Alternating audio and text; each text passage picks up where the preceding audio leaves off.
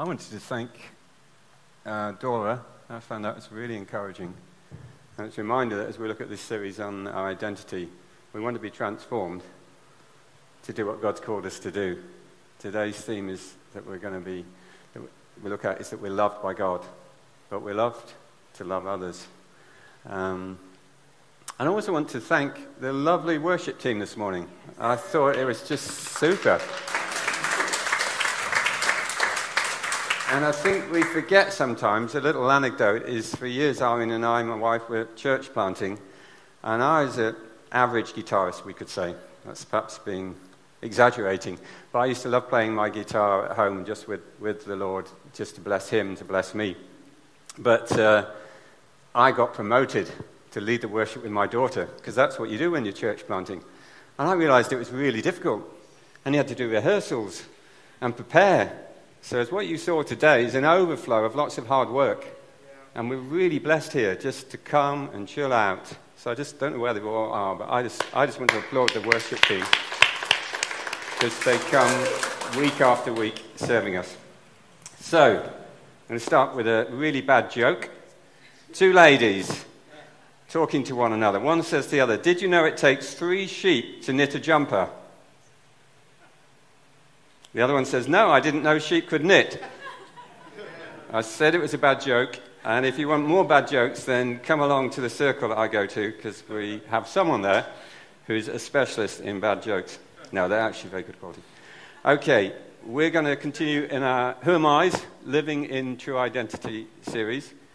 And I want to just start with a quote, see if this works. Oh, lovely. A quote by a pastor from California, many of you will know, called Bill Johnson. And he says, "I can't afford to have a thought in my head that God doesn't have in his."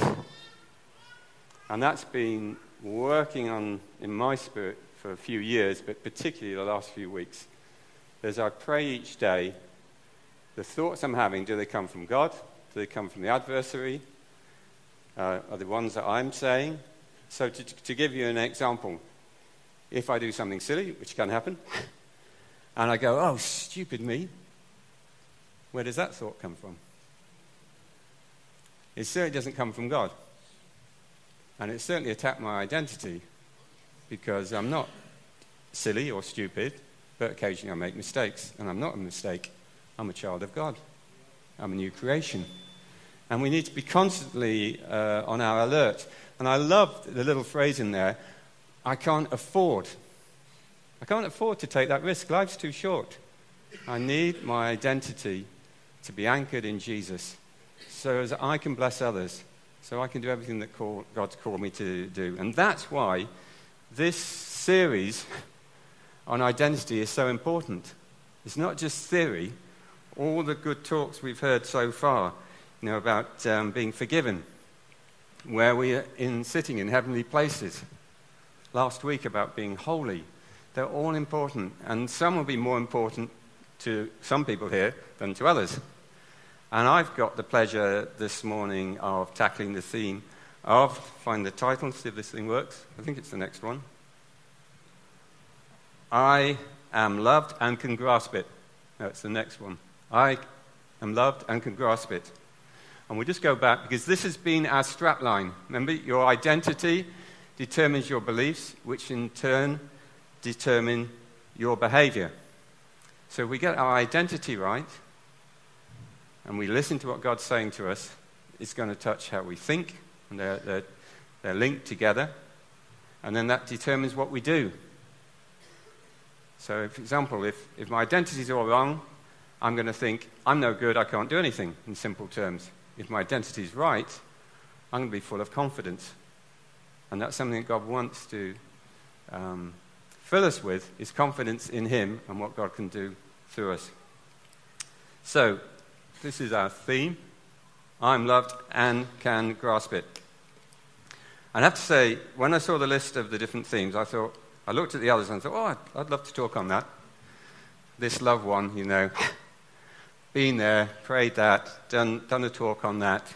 But it was like the Lord said to me, you need to learn so much more about how much God loves you, Paul.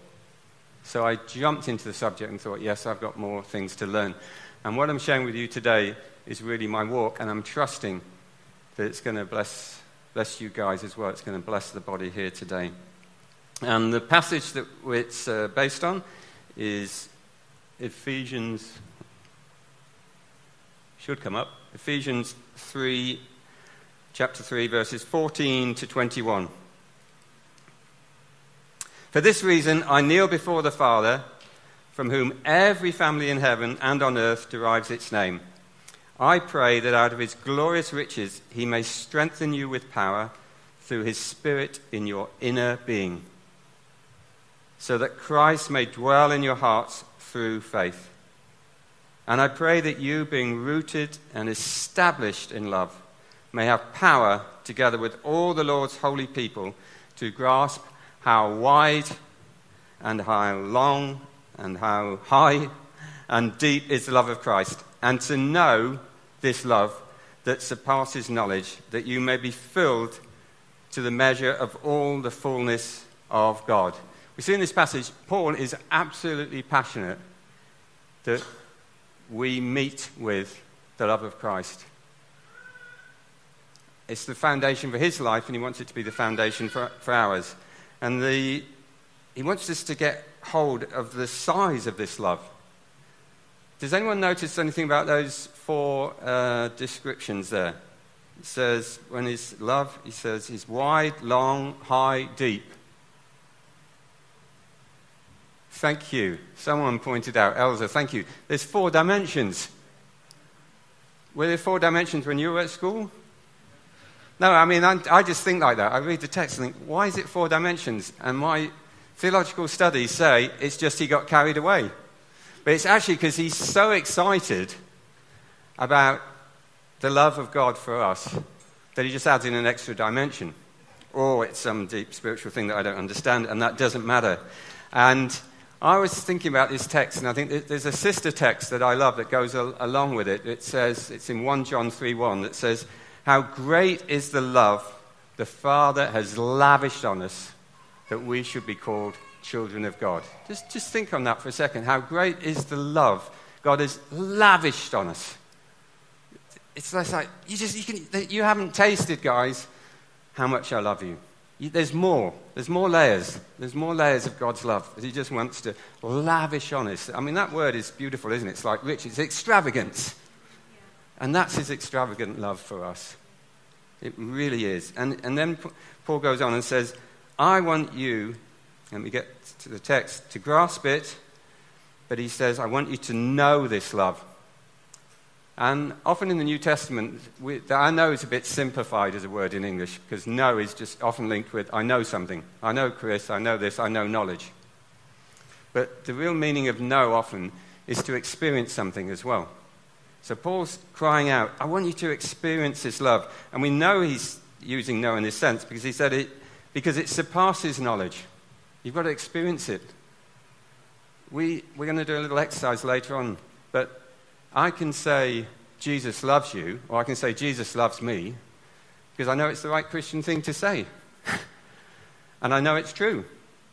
But it's got to move from my head regularly each day to my heart. And you know when someone's in love with Jesus, or you know, in the natural, you know when someone's in love, don't you? They look all sort of happy, and what's happened to you? Oh, I'm in love. Now we can spot that when a young couple are in love. I just remember that when we flew back from our honeymoon, my wife and I, the stewardess walked up and says, "Are you two just married?" And I said, "Yes." She said, "It shows." and in the same way, if we're in love with Jesus, it will show. So it's got to move from that head to heart, and that's what Paul's passionate that we get hold of. And we're going to look at some of the different ways that God loves us, and some of these are my personal stories, and some are not. I want to tell you about my first son, John, our oldest son, John. Got 3 kids, John, Christiana, and David. And our oldest son now, John, is 28. And we took a while to have our first child. It took about 3 to 4 years to conceive. And in that period, Irene started to get, is it the word clucky or is that old-fashioned? I don't know. She wanted to have a child, and I didn't quite get it, in all honesty. And I was probably very maladroit, clumsy, and said all sorts of insecure things like, am I not enough? And that didn't help. And I slowly started to see that my wife really wanted a child. And also I started to panic a bit because I thought, I'm not sure, it's not that I didn't want a child, I was just happy being married, I didn't think about kids. So I'm thinking, well, will I be a good father? And I started to panic a bit internally, and I started saying, pray to the Lord, if we have a kid, which is a bit silly, I'm sure we're going to have a kid, but make me a good father. In fact, that's been one of my prayers for years since, actually. But in those 3 or 4 years, I kept saying, I don't know whether I'm up for this, so please make me a good father. So moving on, 3 or 4 years later, and we were, particularly my wife, we were getting a bit stressed, couldn't have a child. She walks into church, and God says to her, you're going to have a child, and you're to call him John. By the way, I wanted to call him Joseph, but we called him John, because God had spoken, and that's what was decided. So he was called John. And a month later, we found out Irene had conceived from the time she'd gone into the church and heard the Lord say that. And of course, we called him John, God's gracious gift to us.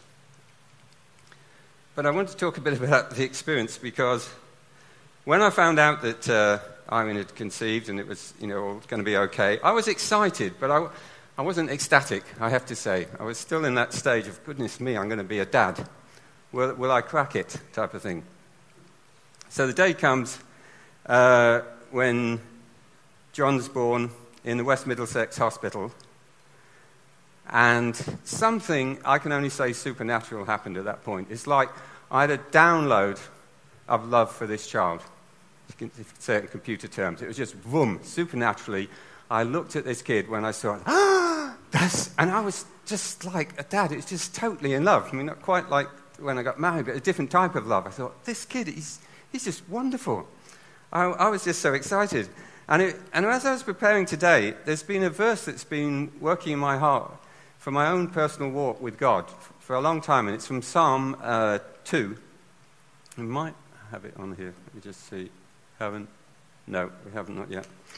It's Psalm 2:7 that says, you are my son, today I've become your father. And it's a prophetic verse talking about the relationship between the Father in heaven and when Jesus becomes his son. And you can also take it, when I read it, it just resonates in my spirit, that when I became a child of God, I became his son. I became his son. And I have a Father in heaven who truly, truly loves me. And the reason I'm sharing this quite personal story is because when I meditate on it, I think if me, with all my human frailties, can love my son John with such an intensity, how much more does my Father in heaven love me? How much more does your Father in heaven love you? When you think of that level of love. And the other thing that I learned in the process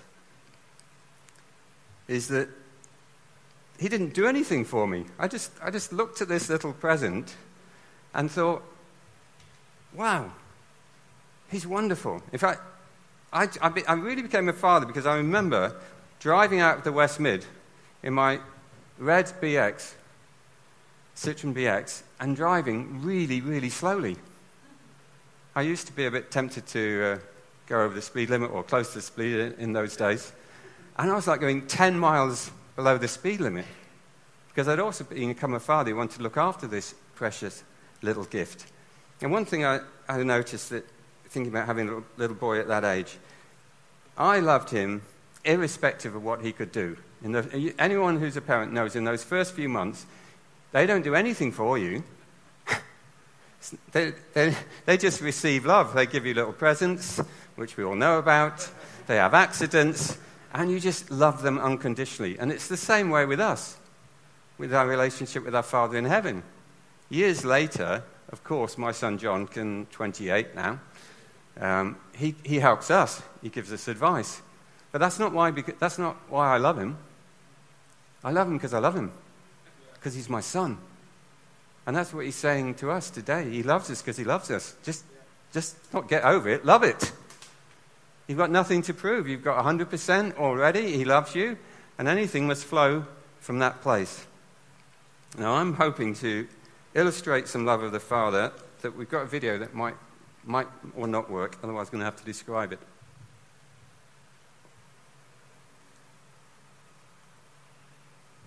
We'll wait and see.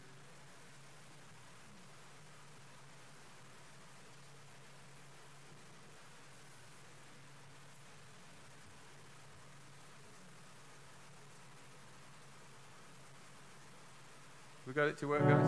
Yeah. Well, enjoy this, and then afterwards, take some time just to chat amongst yourselves, and I want you to tell me what struck you most about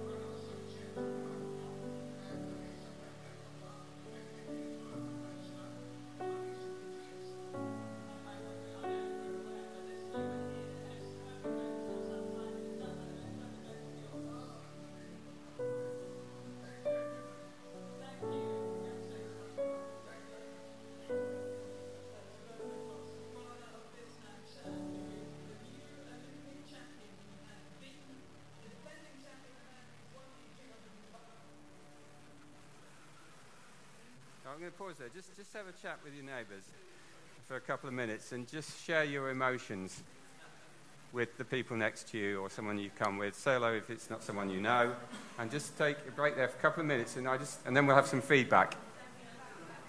And tell me what you thought about the video afterwards.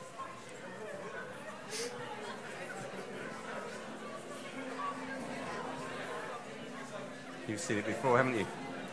Yeah, you've seen it before. Yeah. Apparently. I've seen it a couple of years ago.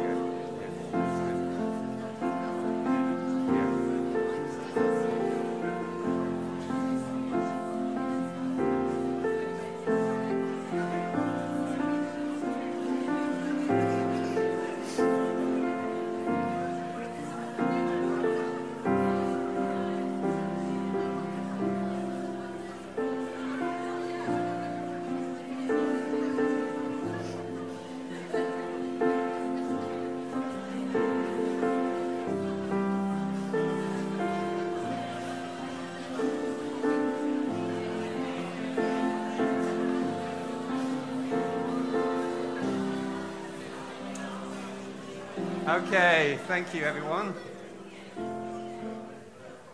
Just little 10-second sound bites. Anyone just want to shout out what they felt about that video? Or just an observation? Okay, I'll ask a question. What did you notice that the Father didn't talk about? Sorry? Didn't talk about the medal, no. Lovely, Charlotte, thank you. Didn't talk about swimming. What did he talk about? His son. So all he cared about is his son and his characteristics. What did he say about his son? He's beautiful. God says that about us. We're beautiful. It's really, every time I watch that, I get touched. And I've watched it 8, 9, 10 times. Because it's total and utterly unconditional love. He's not interested in, to some extent. Of course he's proud of his son, but he's going, have you seen his character? Have you seen what he's like inside? I know him. He's just such a lovely boy. And you know, when the Holy Spirit comes into us and transform us, we are lovely. You might not always believe it when you've had a bad day, and I'm going to come on with an example in a moment. But we are lovely. It's extraordinary, isn't it? It really is. I mean, it's humbling. We don't need to show off. But that Father could see it in his Son, and our Father in heaven can see it in us. And we can't do anything to earn it. I'd like us to look at Titus chapter 3, verses 4 to 5.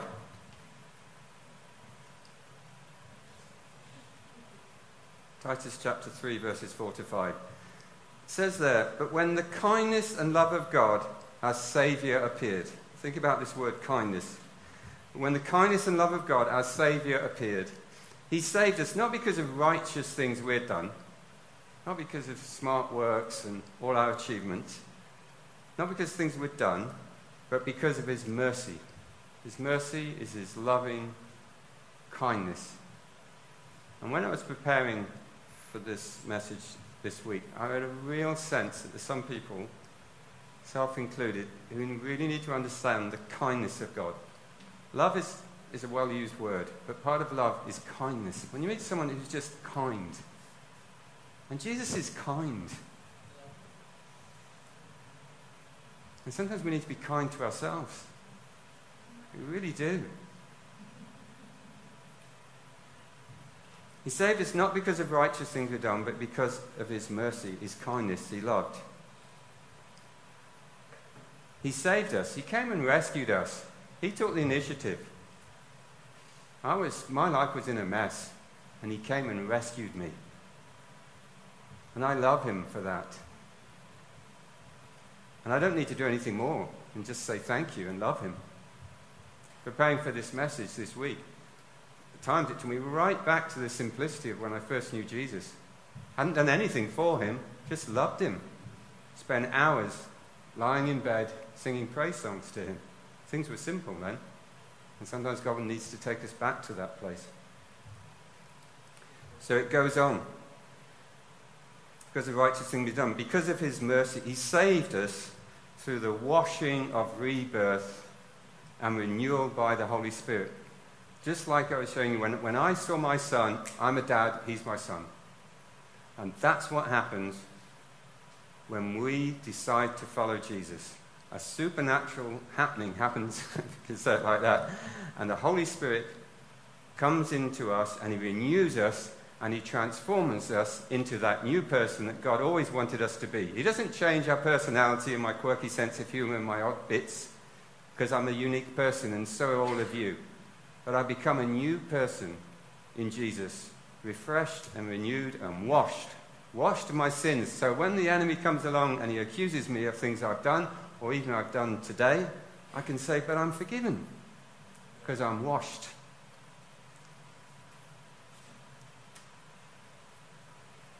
And he puts a spirit in us, it says in Galatians 4:6, which calls out Daddy. Technically it says Abba, Father. But the sense of the word, it calls out Daddy. So if you've struggled to see God as a good father, and some people have had difficult backgrounds and abusive fathers, the Holy Spirit is there to teach us what a good father is like. It can take time, but please trust me, the Holy Spirit is in us to create that spirit naturally that we will call out Daddy. And if we ask Holy Spirit, he'll teach us what our Daddy in heaven is like, even if we've had a tough daddy or even not had a daddy. On earth. Because sometimes our models haven't been that great. For me, fortunately, I had a good dad, but not everyone's had a good dad. You know, Jesus loves us as we are.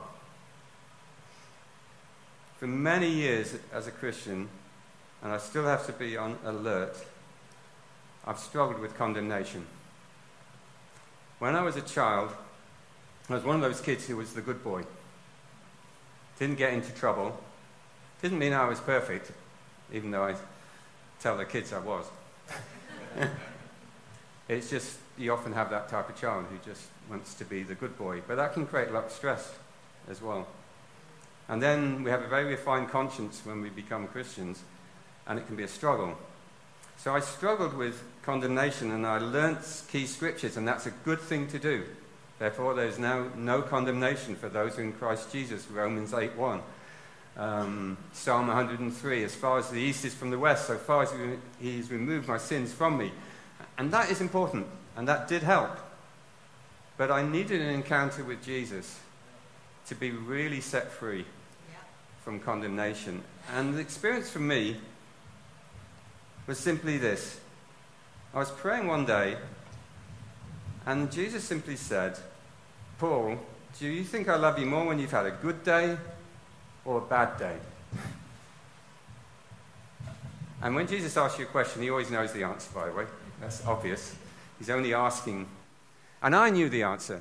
I knew even the theological answer was he loved me on a bad day and a good day. But suddenly, just thinking of this question, responding, I felt the love of God come on me and said, Paul, I love you when you've messed up and you've done something wrong. I love you just as much then as when you've had a miraculous day and everything's flying and you're achieving all your dreams, everyone thinks you're great. He said, that's not important to me. The point is, I love you. I love you as you are. And what I've learned is when we get it wrong, God doesn't withdraw from us. He actually presses in because it's a chance for an upgrade. So when I do things wrong now and I think, oh, I've got a bit of a habit there and I'm wanting to change there, it's an opportunity to press in. And God says, well, chat about it. Let's work on this together. And you move on. You don't see it as something negative. And I think sometimes the reason we have an issue with this, it can be, is because in our childhood, maybe when we were good, so I was wanting to be the good boy, when we're good, we get some sort of approval. But if we've had bad parenting or a teacher or something that says when you do something wrong, you get rejected. You get sent to your room. I'm not interested in you.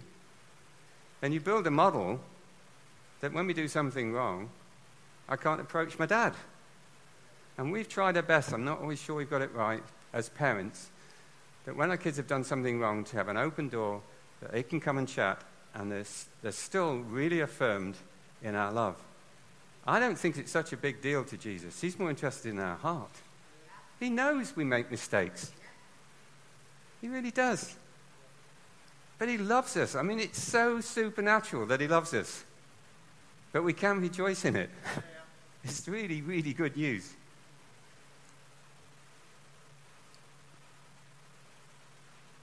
Third point I want to talk about, and it's linked to what I'm already saying. Do you know we're really lovable? We're loved. We're lovable. It's extraordinary that the creator of the universe sent his son to die because he loved us so much he wanted to restore relationship with us. And sometimes when I pray for people, I have a real sense of their value. It just comes on me. I'm praying for someone, I go, oh, that person. This happened about a couple of weeks ago. I could feel it in here. Jesus loves them so much. And you try and express in our clumsy words, which aren't easy, that you're worth as that Jesus died for you. And it can sound a real cliche. But you can look at that two ways. You can look at it, I was a rotten sinner and he died for me because he had to forgive me. Or you can look at it like, wow, I'm worth that much to Jesus that he came onto planet Earth to die for me because he loved me so much so I could be forgiven and become the person God created me to be. Because he's dying, literally, excuse the pun, but he's dying for a relationship with me. He's so keen. And when I meditate on that, I just get this, I just want to take this knowledge and plant it into the person's head. And I have to plant it again in mine regularly. Because there's two ways of looking at Jesus' work on the cross for us.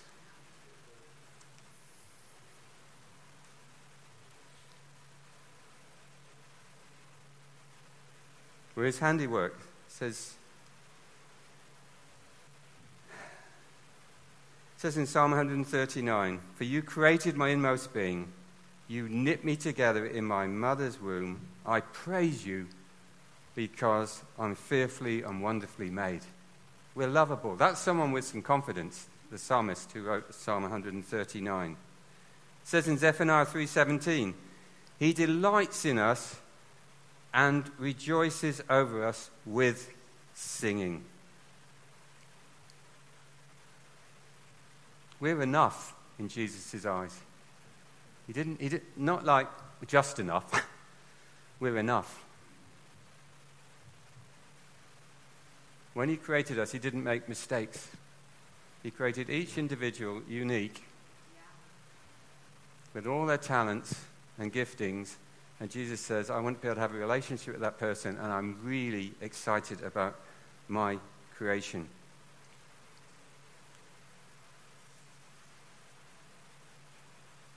I think personally it can be a struggle to know we're lovable. And we're going to do an exercise now. And sometimes if you just hear that God loves you, that's one thing. But I did an exercise about 4 or 5 years ago on a prophetic course. And on the course, and we had to write it, we haven't got time now, but I had to ask Jesus what he liked about me. Now, like is a bit more specific than love. It means sort of the same thing, and like can be very strong. And it was really liberating for me, and it's very personal.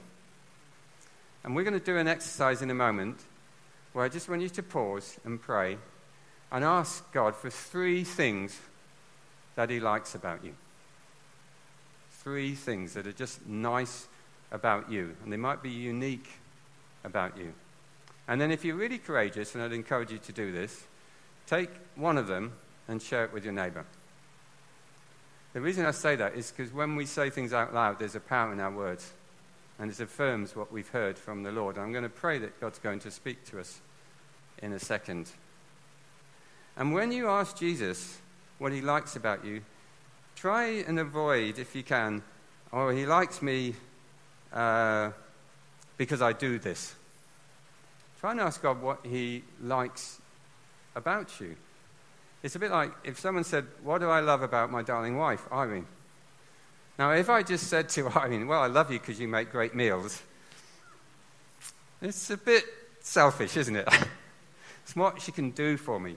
But if I say, I just love you for your enthusiasm for life, the way you encourage me, just the way you love flowers, and it inspires me, and your creativity, now that's more personal, isn't it? You get it?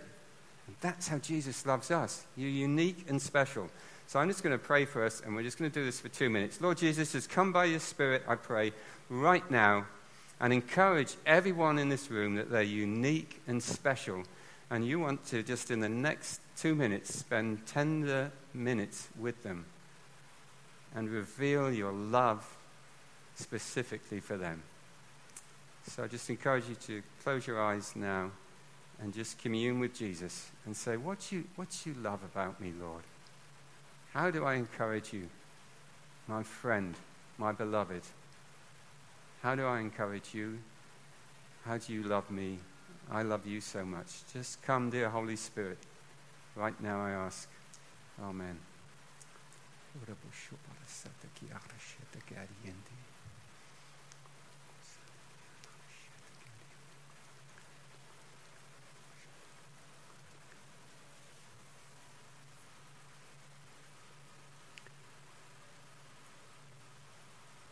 If you like journaling, then maybe write down what Jesus is showing you.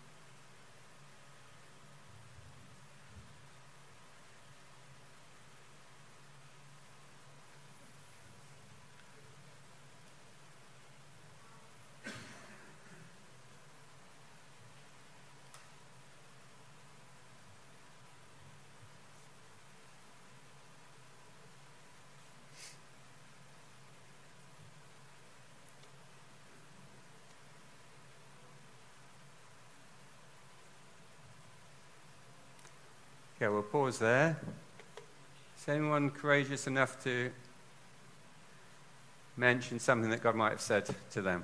Or someone to shout out? Or share with a neighbour. Share with a neighbour, please. Share with a neighbour now. Just one lovely thing that Jesus has said about you.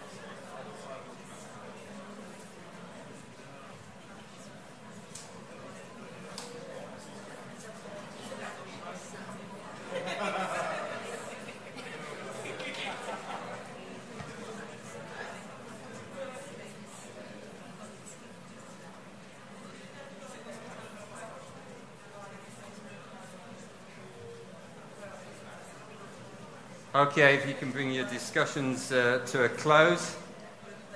I tried this exercise at home in preparing, and the Lord simply said to me, I have great pleasure when I see you in national parks picking up bits of granite and just seeing their beauty. That's me. You see, that's so unique, isn't it? There may be someone else here who receives that from the Lord, but maybe not, because we're each person's different. I did have another point, but seeing the time, Charlotte, I think we'll stop there, and I'd love to have a time where we can pray for one another. There's a couple of thoughts I had. I think there might be some people here who need to know the kindness of God. And if that's the case in a minute, I'd like you just to stand up, and if the people around you could pray for you, that you just have a revelation of how kind he is. And linked with that, I also think that some people are just hard on themselves. Yeah. And you need to be liberated. Our Father is not hard on us. We're hard on ourselves. But he's not hard on us. And then the third one, that you are enough. You don't need anything more than you are. Go and do what God's called you to do, because you're enough. You don't have to wait. I remember God said in a different way, he said, do you think I'll love you more, Paul, in 10 years' time, when you've done more things for me and grown a bit, if we do grow, and I believe we do grow, but do you think you'll be worth more then, in 10 years' time, than now? No. Just like I love my son, and all he could do was give me presents and nappies to change, and other delights for the first 18 months. But I just looked at him. I thought about bringing a photo today. He was so good looking, so cute. That's my son, my firstborn. And that's how he thinks about us. So just stand if you just respond to that you're enough. That if you feel perhaps that you're a bit hard on yourselves, then please stand up. And we'll pray for you. And if you want to experience the kindness of God, and he's a kind Father. He's not harsh. He's gentle. And if you can see people standing up, please, those who are close, go and pray for them. And just pray that they get revelation. And I just feel God wants to pour out his love. Dear Holy Spirit, come here this morning, I pray, and give each of us in our own way a revelation of your love and the lavishness of your love and your kindness. So come, Holy Spirit, and touch your beloved church this morning.